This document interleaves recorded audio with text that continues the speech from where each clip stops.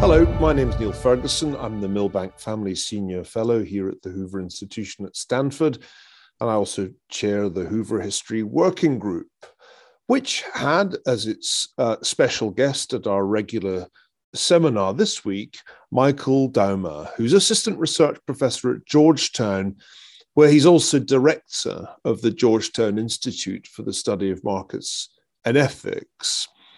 Michael's written 6 books, including such broad historiographical subjects as what is classical liberal history and creative historical writing. But much of his research has been focused on the problem, the issue of slavery in the Dutch realm. The colonization of freed African Americans in Suriname was one of his most recent publications.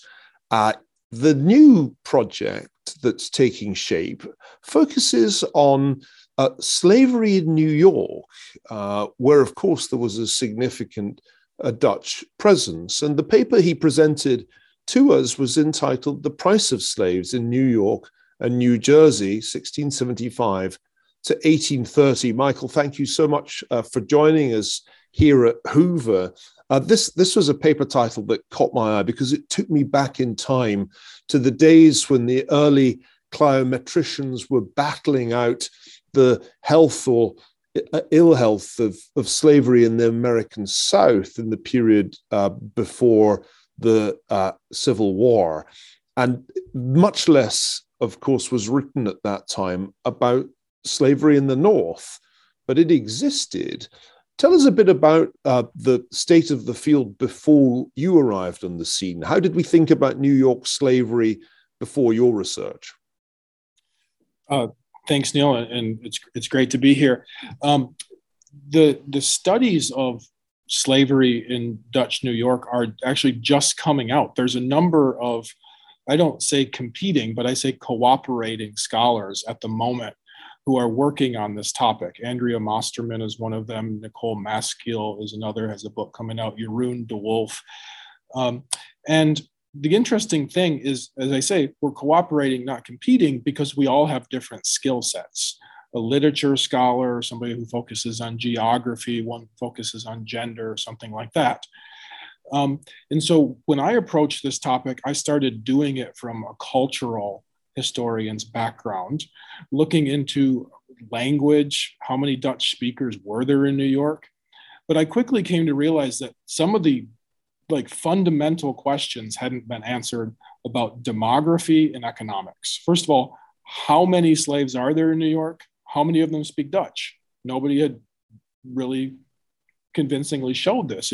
You see a lot of books and articles that say a few or some or many. And after a while, you want to know precisely how many, how few.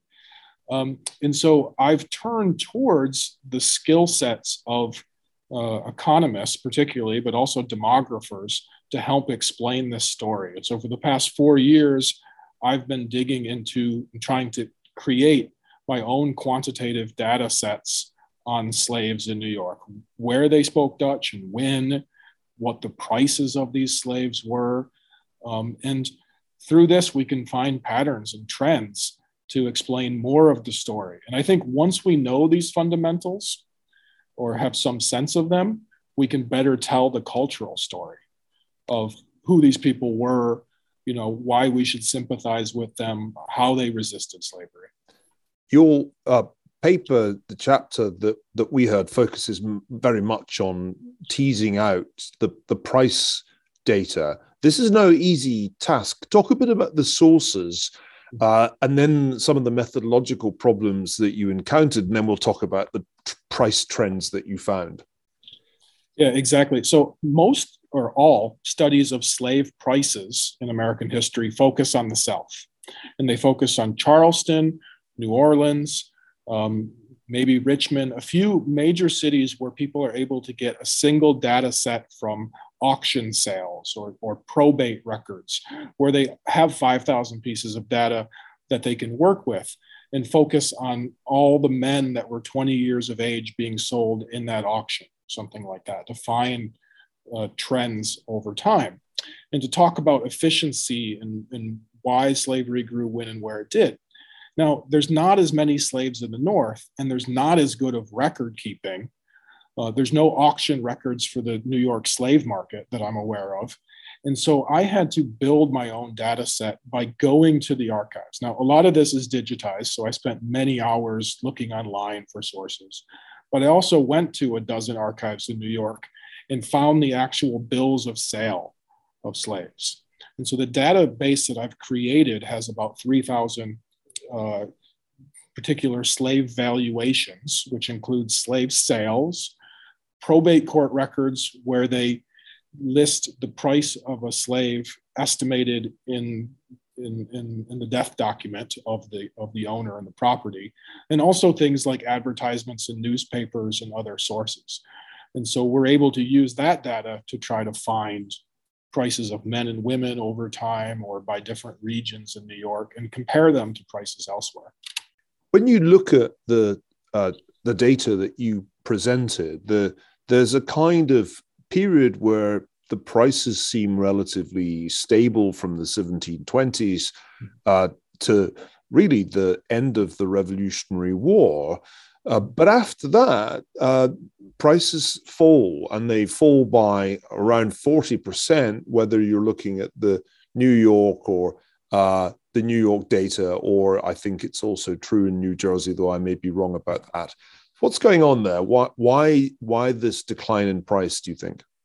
Yeah, so that is correct. I do bring in New Jersey because I think it's a common market. A lot of New Jersey is, of course, immediately adjacent to Manhattan. So much of New Jersey is closer to Manhattan than is much of New York. So I think it's one common market. It's interesting in New York that prices of slaves are highest in the 1750s and 60s when slavery is expanding. And they decline at the tail end of the 18th century before the emancipation in New York begins. And then, of course, drastically in the 19th century as emancipation is going on. Now, it is a methodological problem, a problem in economics to figure out the cause and effect. So through the data, we can show what happened, or we can estimate what happened to the prices.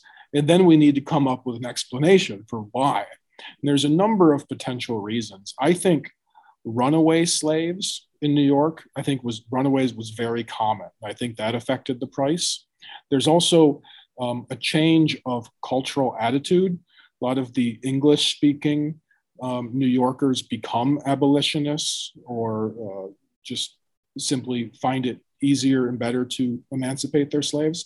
I think there's also perhaps an economic story here with declining returns on the value of slaves and the replacement that indentured servants or immigrant labor can have. Now, that's something I need to dig into further to figure out.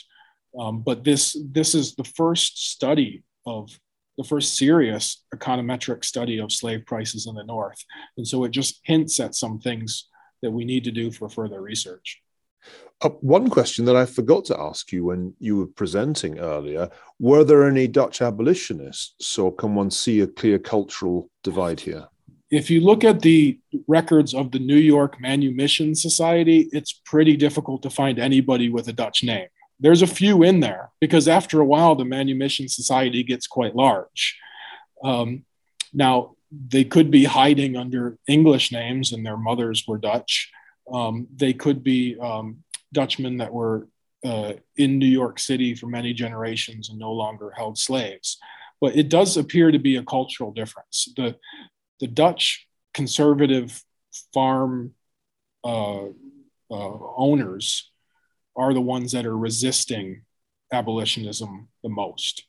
And so I think there is a story in New York that even though Dutch and English slave owning is overlapping in lots of ways, there is a distinct Dutch cultural slaveholding that thinks that this is normal and natural and beneficial and profitable for them. And so they want to maintain it as long as possible. They are the resistance to the abolitionists. And that's a business model that's distinctive too, isn't it? You talk in the paper about the kind of farming that the Dutch are associated with, and it's it's not a kind of farming that has a great future ahead of it in the 19th century, because this is wheat farming in New York. Talk a bit about the kind of farming, the kind of work the slaves were doing, because again, in our mind's eye, of course, we have southern plantations, but this is a completely different picture. Yeah, I think slave labor in New York is flexible, if it's anything. And I think they're given more, this changes over time, but towards the end of the 18th century, slaves in New York are given quite a bit of responsibility. Sometimes they can work on their own to gather firewood or to build a fence or to go harvest a field. Oftentimes they're working alongside other slaves and free laborers, even family members that own them. They're all working together in the fields. I mean, this isn't to say that they were a big happy family. I mean, they were still being forced into those fields to do the work. Sometimes slaves even were given permission to run errands. And we see this in store account books, where the account store owner writes down the name of the slave came to pick something up for their master, for their slave owner. So it's a diverse kind of work that slaves are doing in New York. Although I think, especially among the Dutch, it is grain farming, it's wheat farming that provides the profit to keep slaveholding going. The great canonic question was slavery declining of its own accord, of economic causes, or did it have to be abolished and ultimately fought over? Where do you think your study is going to come down on that big question? I can see why you might argue that there are economic forces at work, because grain farming is going to migrate westwards. An important point you make has to do with the relative ease of running away for slaves in New York compared with the southern counterparts. And I don't know what to make of the price data, but it might be telling us an economic story too. So where do you think you're going to land?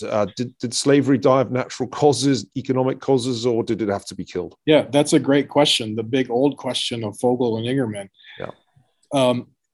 There's economic reasons to believe both stories in New York. I think there's things that are showing that it was becoming more difficult to own slaves there. But I think some of my research, which I didn't talk about today, shows that it's slavery is a choice, and it's possible for slavery to exist in New York profitably. And it was even possible for slavery to expand westward from New York. We could have had northern grain farms operated by slaves in Western New York, in Indiana. It just so happened that slavery died out politically just before the Erie Canal was as the Erie Canal was being finished, and as that expansion west took place. But certainly some slaves did move west from the Hudson Valley, even into the Midwest, and worked cutting trees down, clearing land, and farming for their enslavers.